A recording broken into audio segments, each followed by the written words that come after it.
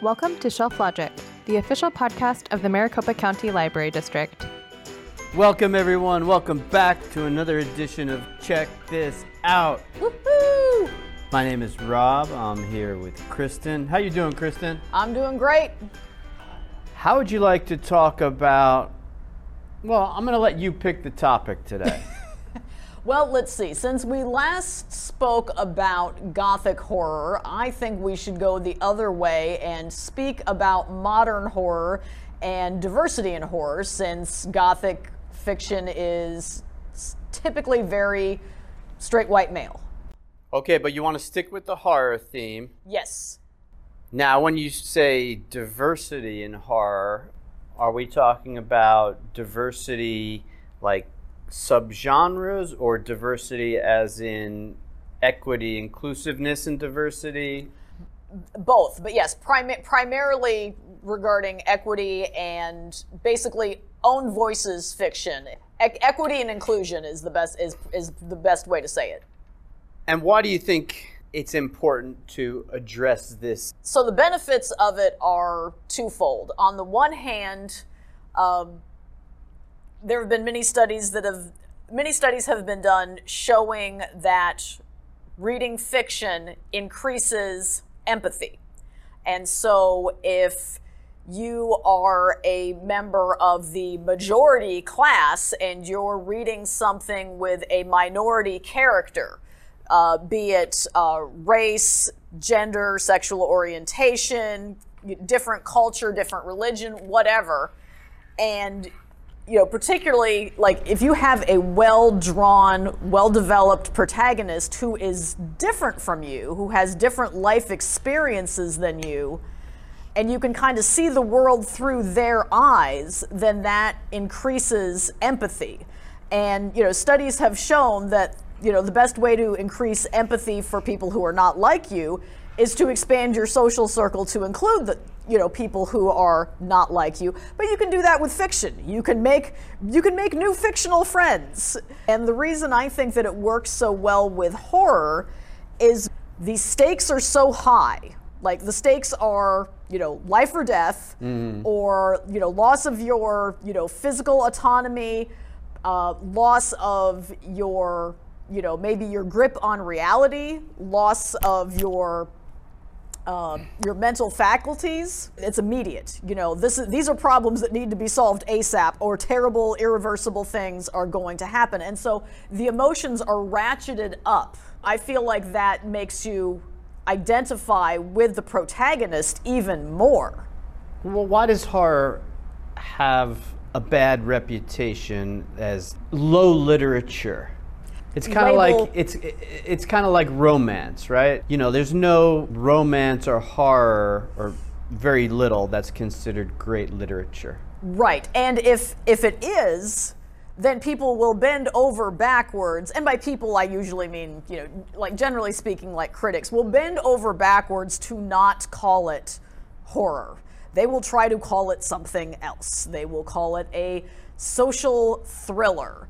They will terms that I've come across in the last several years reading reviews, post-horror, which doesn't even make sense because post means after. So like that, I don't even know what that term means, but I've come across the term post-horror and also elevated horror. Elevated horror is a big one.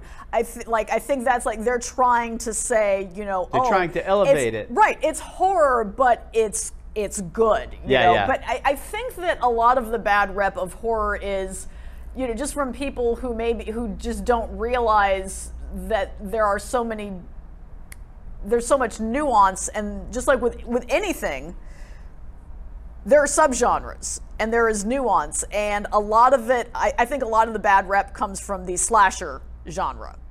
Okay. A lot of times when people are looking down on horror, what they're actually thinking of typically are slasher movies, where you've got Halloween, Chainsaw Massacre. Exactly, yeah. You've got a killer going around butchering young people who make terrible decisions.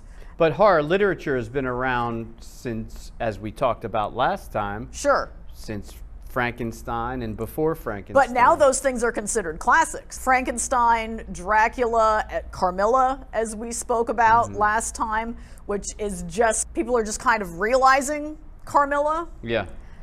You know, all that's considered classics now. Well, so is, say, Jaws. Oh, totally. Yeah, Jaws is totally a modern classic. Right? Yeah.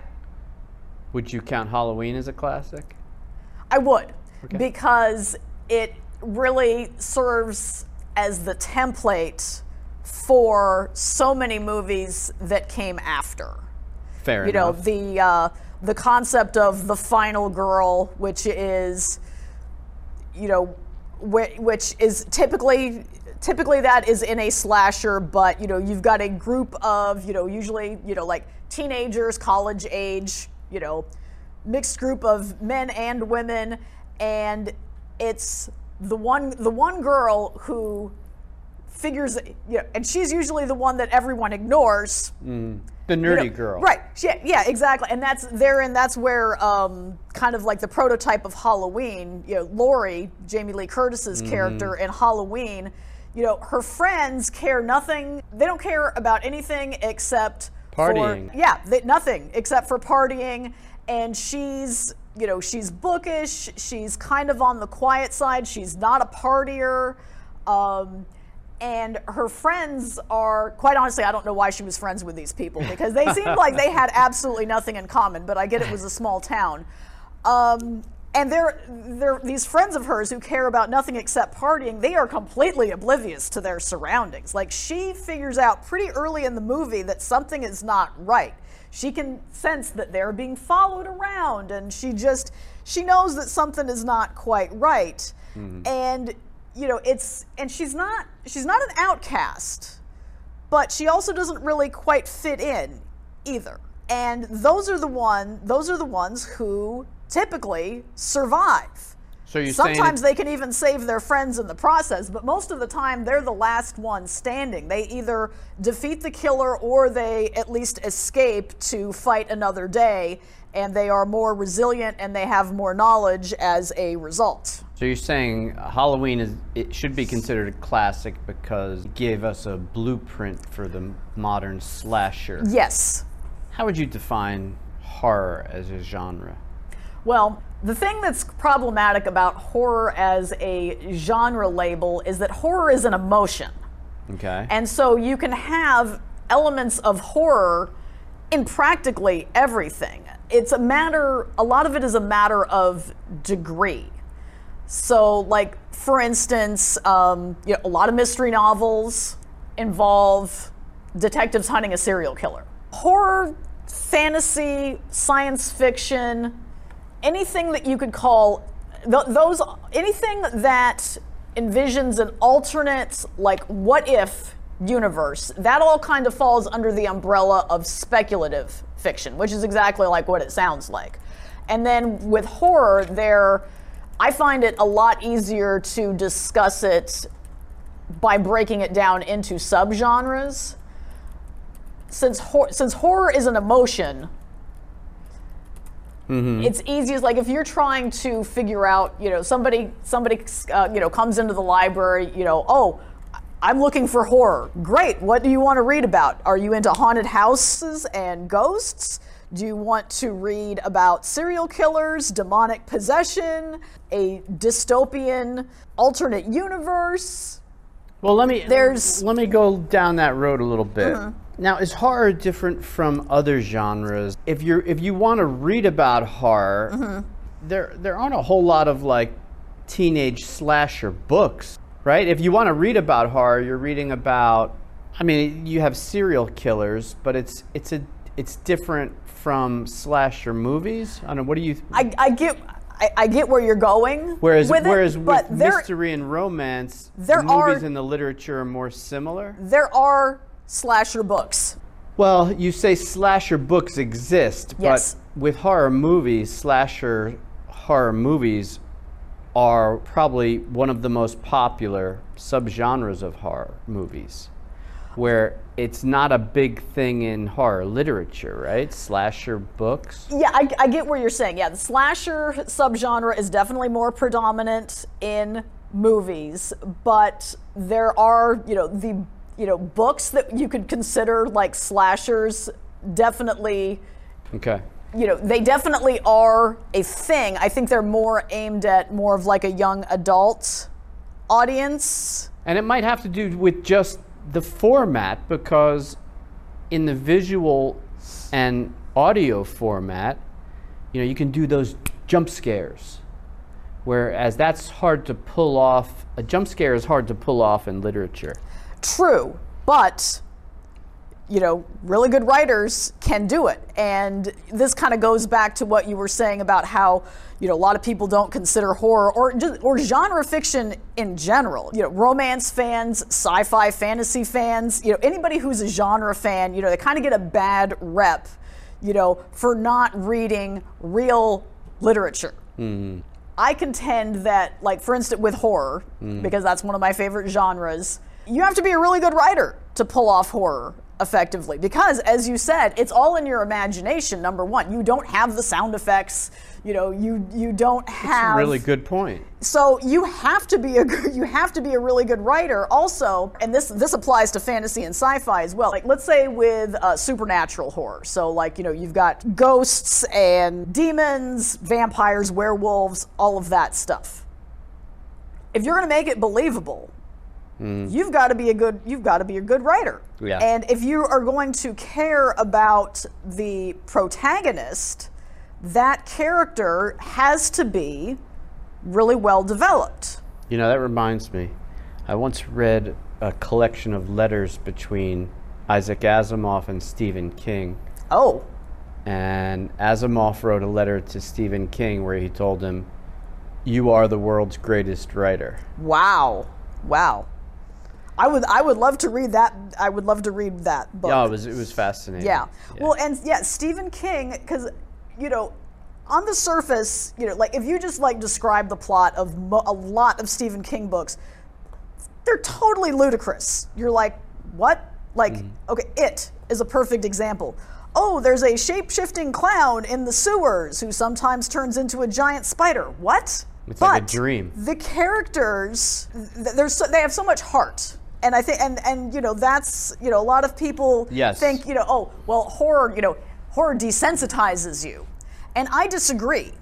I think that horror increases your empathy. And again, this goes back to, if you've got well-developed characters, either in a book or a movie, that you care about these people and you want them to get out of the situation. Never mind if the situation is like totally outlandish. I'm fairly confident that shape-shifting sewer clowns are never going to come for me. But when I was reading It, I was on the edge of my seat because I cared so much about the characters. They seemed like real people that I knew, and you want them to defeat the shape-shifting sewer clown.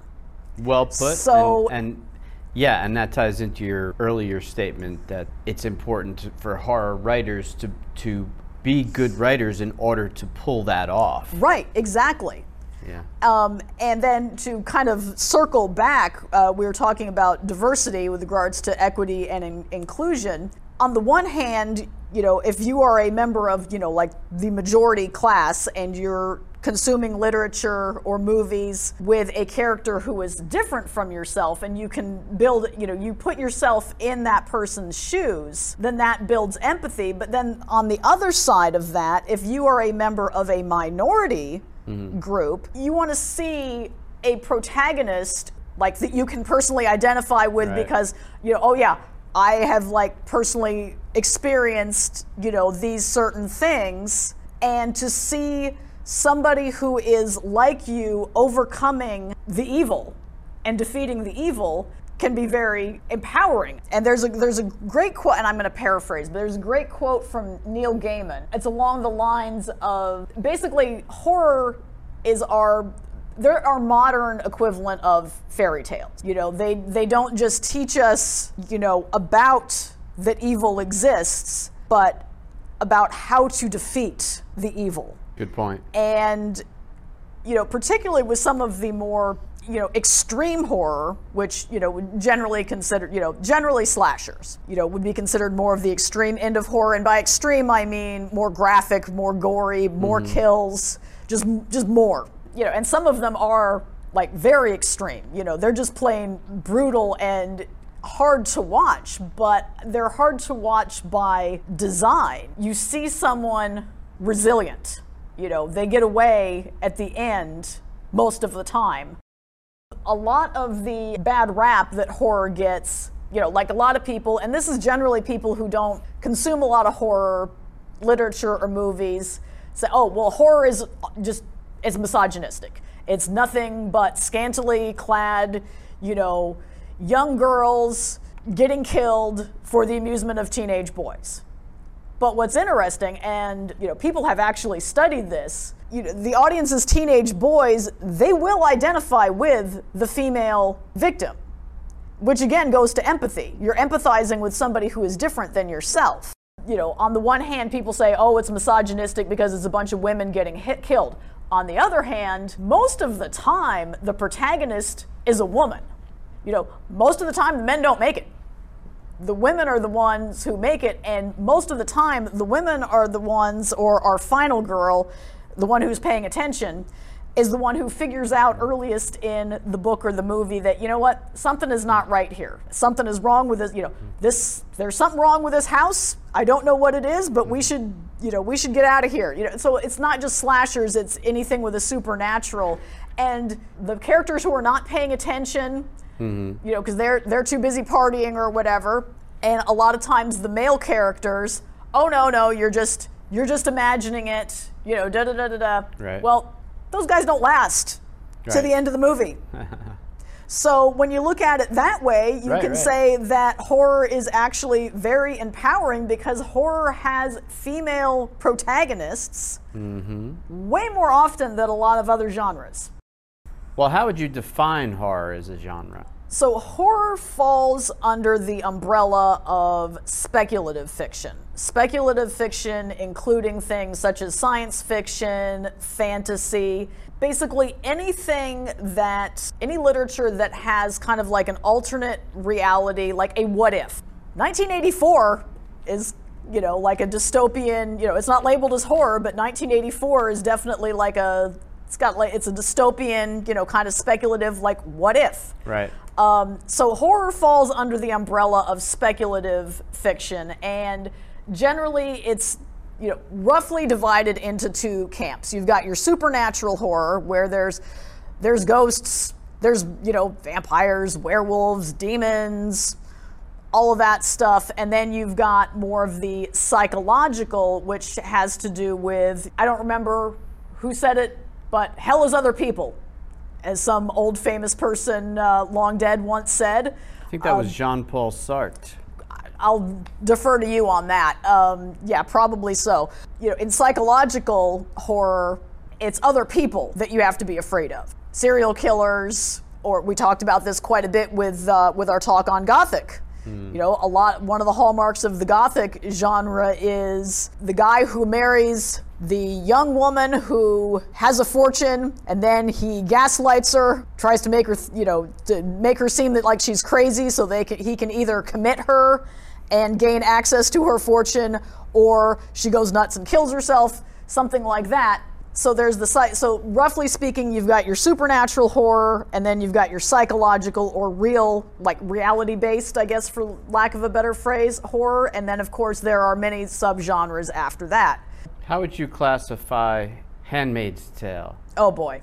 So this I feel is where like personal, this kind of goes back to diversity. Like if a female reading The Handmaid's Tale is a lot closer to home than if a man is reading it. It's classified as general fiction or, literary fiction. It's a modern classic. I believe it was written in the mid-'80s. The effect that literature has on you, I think, does have a lot to do with when you encountered it in your life and what your personal experiences are. So when I first read The Handmaid's Tale, I was in my early 20s and I thought, wow, that's really disturbing. But wow, good thing nothing that's totally implausible. Nothing like that could ever happen. Yeah. And I reread it a couple of years ago, and it's not a long book. It's only about 300 pages. It took me a couple of months to read that book because I would read about 20 pages of it, and it was just like, this is way too heavy. I'd put it aside. I'd read another couple of books. I would read some supernatural horror, probably was what I was doing, because that to me is less frightening, because I'm fairly confident that a ghost is not coming for me. But The Handmaid's Tale is all about women's rights being taken away from them. First, their jobs are taken away from them, then their bank accounts are taken away from them, then their actual names are taken away from them. The main character, her name is Offred, which means of Fred, because she doesn't have a name anymore. She is of breeding age, and so she is basically given to a rich family who the wife is unable to have children, and so she's basically a surrogate breeder. But she doesn't even have her own name anymore. Her name is of Fred because the dude is named Fred. That's horrifying.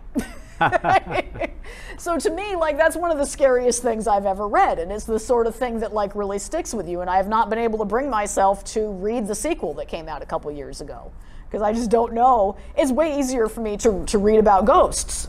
We're talking about how difficult some of these things are to read and to watch. Why do people like horror? Well, why do people get on roller coasters? You get an adrenaline rush, but it's controlled. It's safe. Okay. Now, personally, I'm a big, huge wimp. I hate roller coasters. I would much rather sit in the safety of my house with a book or a movie. There's an end point, too.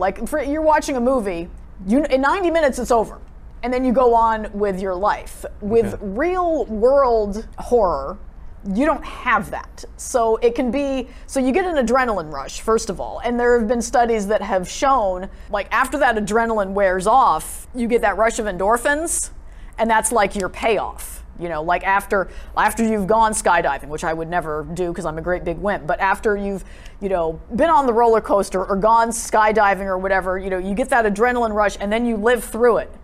So it's almost like changing your consciousness? Well, yeah.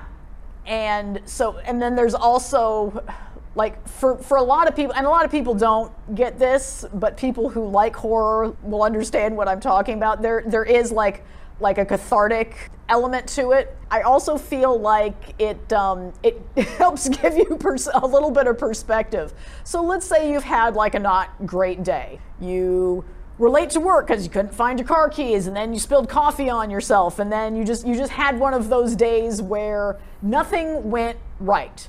But you made it home at the end of the day still intact. But you're in a bad mood because you had a terrible day. But if you put on Rosemary's Baby, and this poor pregnant woman is being gaslit by her husband and all of her neighbors so that they can bring a Satan baby into the world, your day suddenly looks a lot better, doesn't it? So, I feel like it's all, in a weird way for me, if I've had a bad day, I don't want to watch a comedy. The happy people irritate me. Yeah. I want to watch something that's extreme. I can immerse myself, and it's cathartic. What was scarier? Rosemary's Baby, The Exorcist, or Jaws? Oh, fun. Okay. So now this is where, because on the one hand, horror is universal, right? We all have the same very basic fears. But on the other hand, you bring your personal experiences and your personal beliefs to it as well. Kind of goes back to what I was saying about The Handmaid's Tale. If you're a female, Handmaid's Tale is just way more terrifying than if you're a male.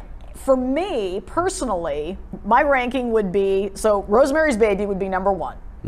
And not for the satanic cult, Satan baby aspect of it. The part about, which I was just saying a minute ago, about her husband, her life partner, the person that she's supposed to be building a life with, is gaslighting her and has basically sold her out to the satanic cult neighbors so that he can get a good acting gig because his career is not going well. And rather than just biting the bullet, he decides, oh, well, gee, should I change careers? Should I maybe try harder? Or should I sell my wife's womb to a satanic cult so that I can get a good acting role? So your life partner gaslighting you and selling you out, and not just not having your best interests at heart, but actively working against you, like that is a thing that people live with. Like victims of domestic violence, they live with that. That is a very real, objective fear. So to me, that is the scary element of Rosemary's Baby. Sure. My next ranking would be Jaws, because sharks exist. Sharks eat people. It's not my number one fear because the sharks and I, they don't know this. The sharks don't know this, but we have an agreement. I don't go into their house. They don't come into my house. Shark movies do like legit frighten me. But if you don't go in the ocean, you're fine. Yeah.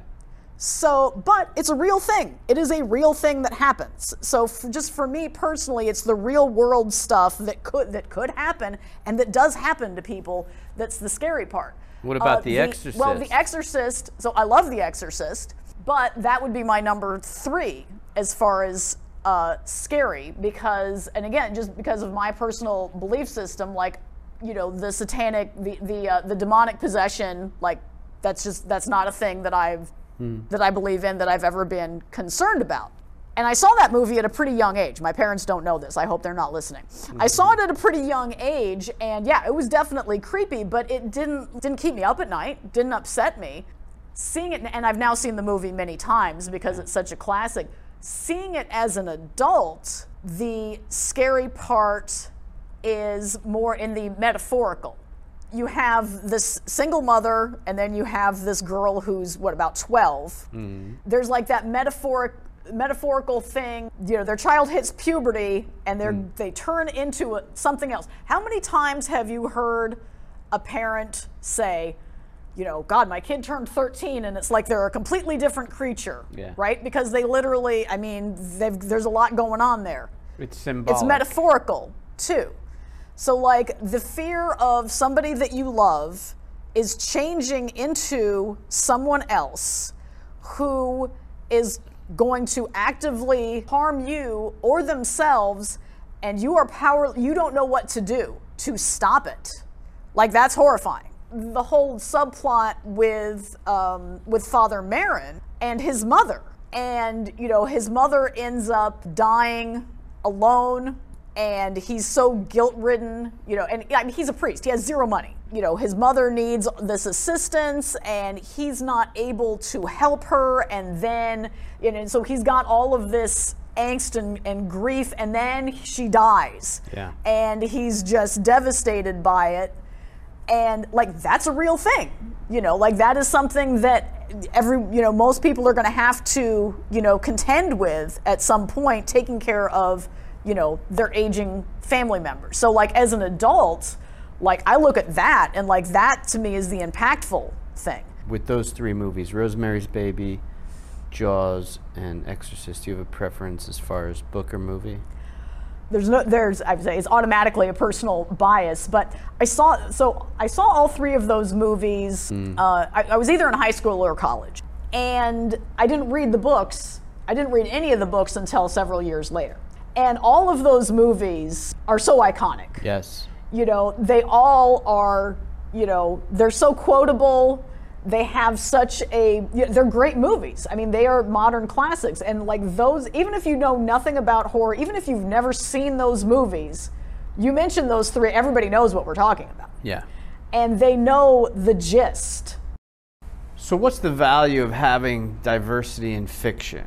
And I don't just mean in the horror genre, but in fiction in general. Sure. So, and as you said, this applies to all fiction. So it's twofold. So on the one hand, if you are, a member of the majority, race, religion, sexual orientation and you're consuming fiction where the protagonist is a minority, then you basically are put in their shoes. And so that builds empathy for people who are not like you. And there have been many studies that have said, the best way to build empathy with people who have different experiences than you is to, expand your circle of friends. Well, if that's not, necessarily an option for you, you can expand your circle in fiction. You can have all kinds of fictional friends. We all have novels that we love, and I consider those people my, imaginary friends, basically. And then on the other side of the coin is if you are a member of the minority, I imagine you probably get really tired of reading stuff where the protagonist is a straight white Christian male. That probably gets old real quick. You want to see people who are like you and do have your, similar experiences, and seeing someone who is like you overcoming obstacles, regardless of genre. So there's a great documentary that just came out a couple years ago called Horror Noir, and it talks all about the history of black horror movies. And it's a great movie because they interview all these people who are, actors, directors, film historians. I really enjoyed it. I highly recommend it. And one of the comments that really struck me was from Tanana Rivdu. She's an author. She's written a lot of horror, speculative fiction, but she said black history is black horror. And that one of the things that is great about fiction is that you can, in a sense, rewrite history. You can take slavery, it's fiction, so you can have them overcoming the oppressors, the abusers. And so that can really be, good point. Psychologically like a very empowering thing. And there's a really interesting trend that's been going on with horror over the last probably about 15 years or so, where authors of color and LGBTQ authors have been reclaiming cosmic horror. Now, cosmic horror is not a term that is used a lot. Most people would refer to that as Lovecraftian horror after H.P. Lovecraft. Right. H.P. Lovecraft, while extremely influential in his writings, was also a really hardcore racist. And he was writing primarily back in the 20s. Okay. And even for the 1920s, from what I've read about him, even his friends thought that he was really extreme. Like, even his friends were like, dude, mellow out. Even for the 20s. Even for the 20s. And so, but there have been many books. It's basically like trying to reclaim Lovecraftian horror from Lovecraft, because a lot of his works, they are overtly racist. Here's a perfect example. So Victor LaValle, who is a black author, and I've read a few of his books. He's great.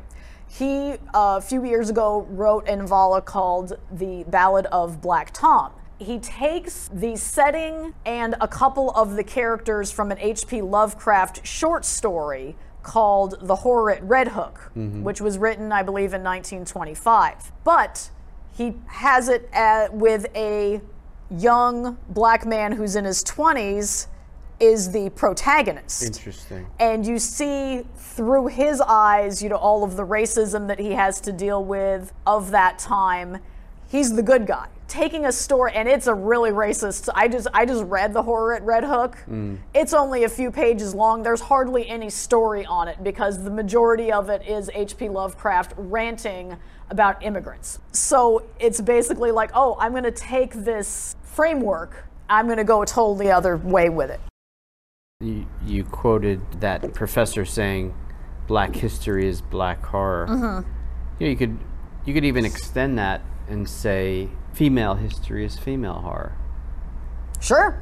Yeah, and the thing also too, with so much of horror, a lot of it is metaphor, because as Neil Gaiman said, it's like they're like modern, they're the modern equivalent of fairy tales.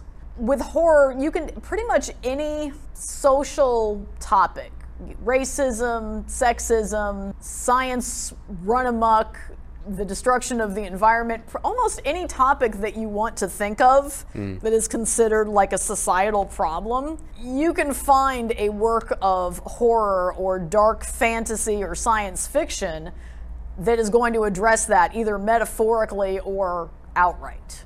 Which current titles do you consider relevant to this topic? And which of those deserve the most attention?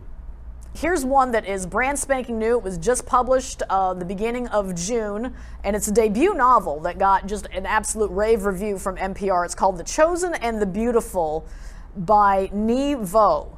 This is a LGBTQ reimagining of The Great Gatsby with supernatural elements. So that is, and I also, as an aside, I want to say, if you've listened this long, you are either a horror fan or you are at least horror curious. But let's say, if you're still not quite sure, and you want to maybe give something with a little bit of horror elements a try, but not dive into full-on, hardcore horror, mashups, genre blends are a great start. This one is basically historical fiction with an LGBTQ protagonist reimagining The Great Gatsby in the 1920s. That sounds like fun to me.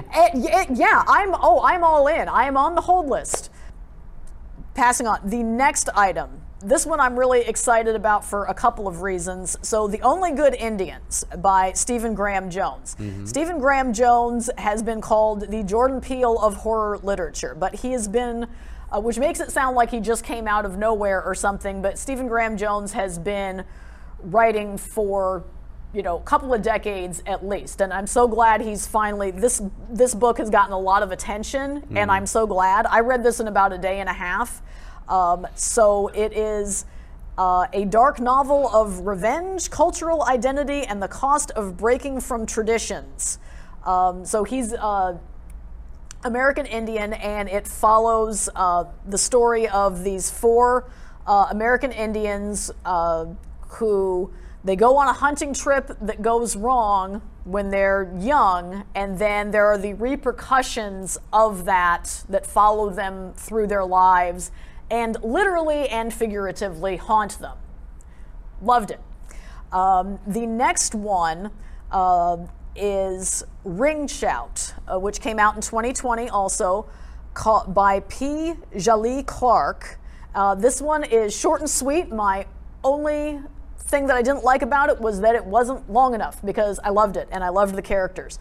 So this, again, this is kind of a mashup of genres. It is a dark fantasy historical novella with a supernatural twist on the Ku Klux Klan. Very original concept, really well written, lots of action. I just loved it.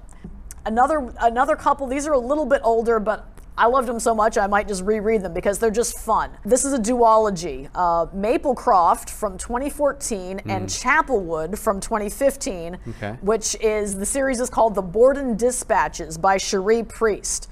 So this is a historical fiction with elements of cosmic horror, with Lizzie Borden as the protagonist, and LGBTQ representation. There's a lot going on. It sounds like it shouldn't work. It does, because Cherie Priest is a great writer, and they're just fun.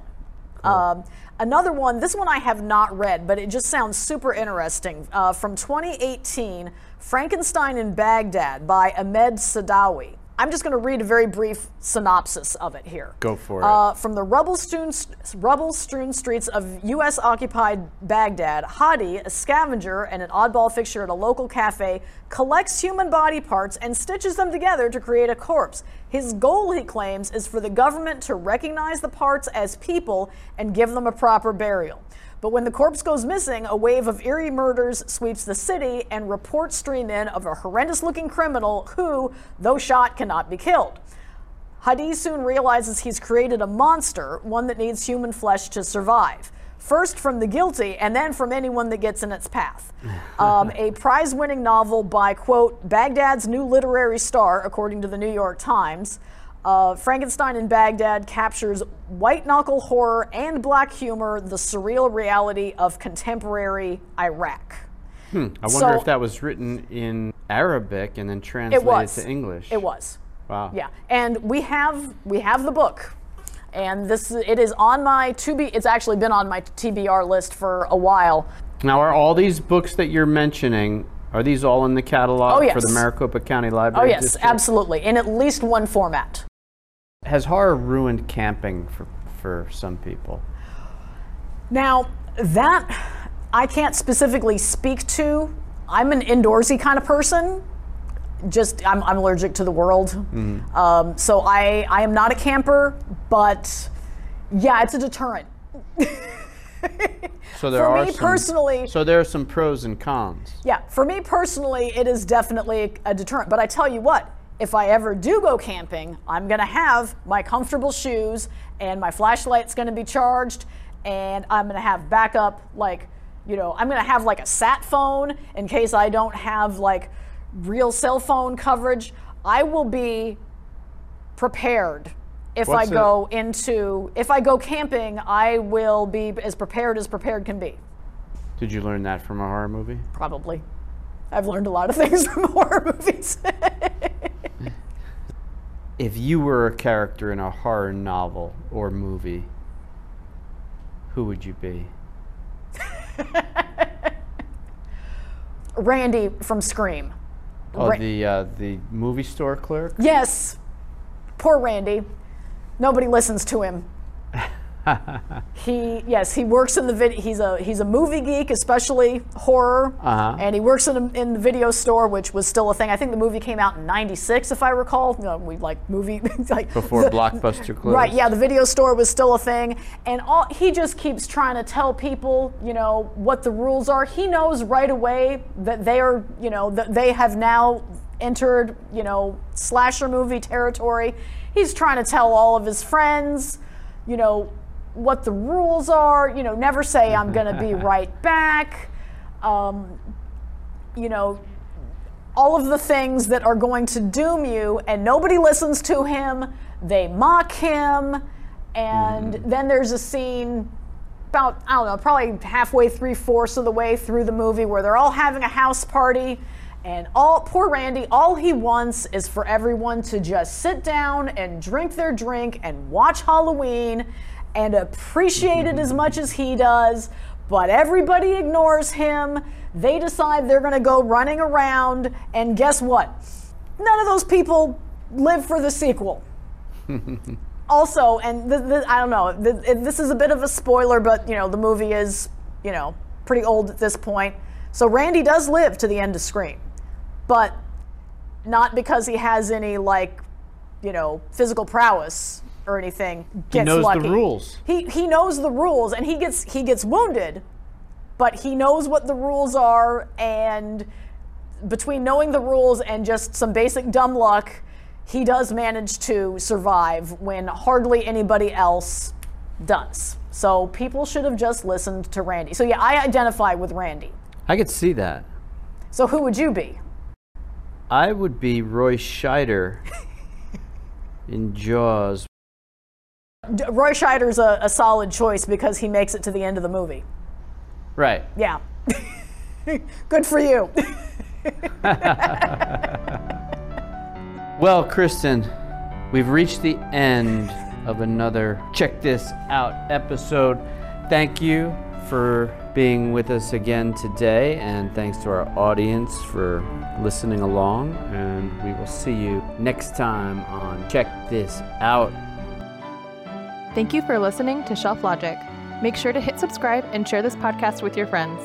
Follow us on social media where we are at MCLDAZ.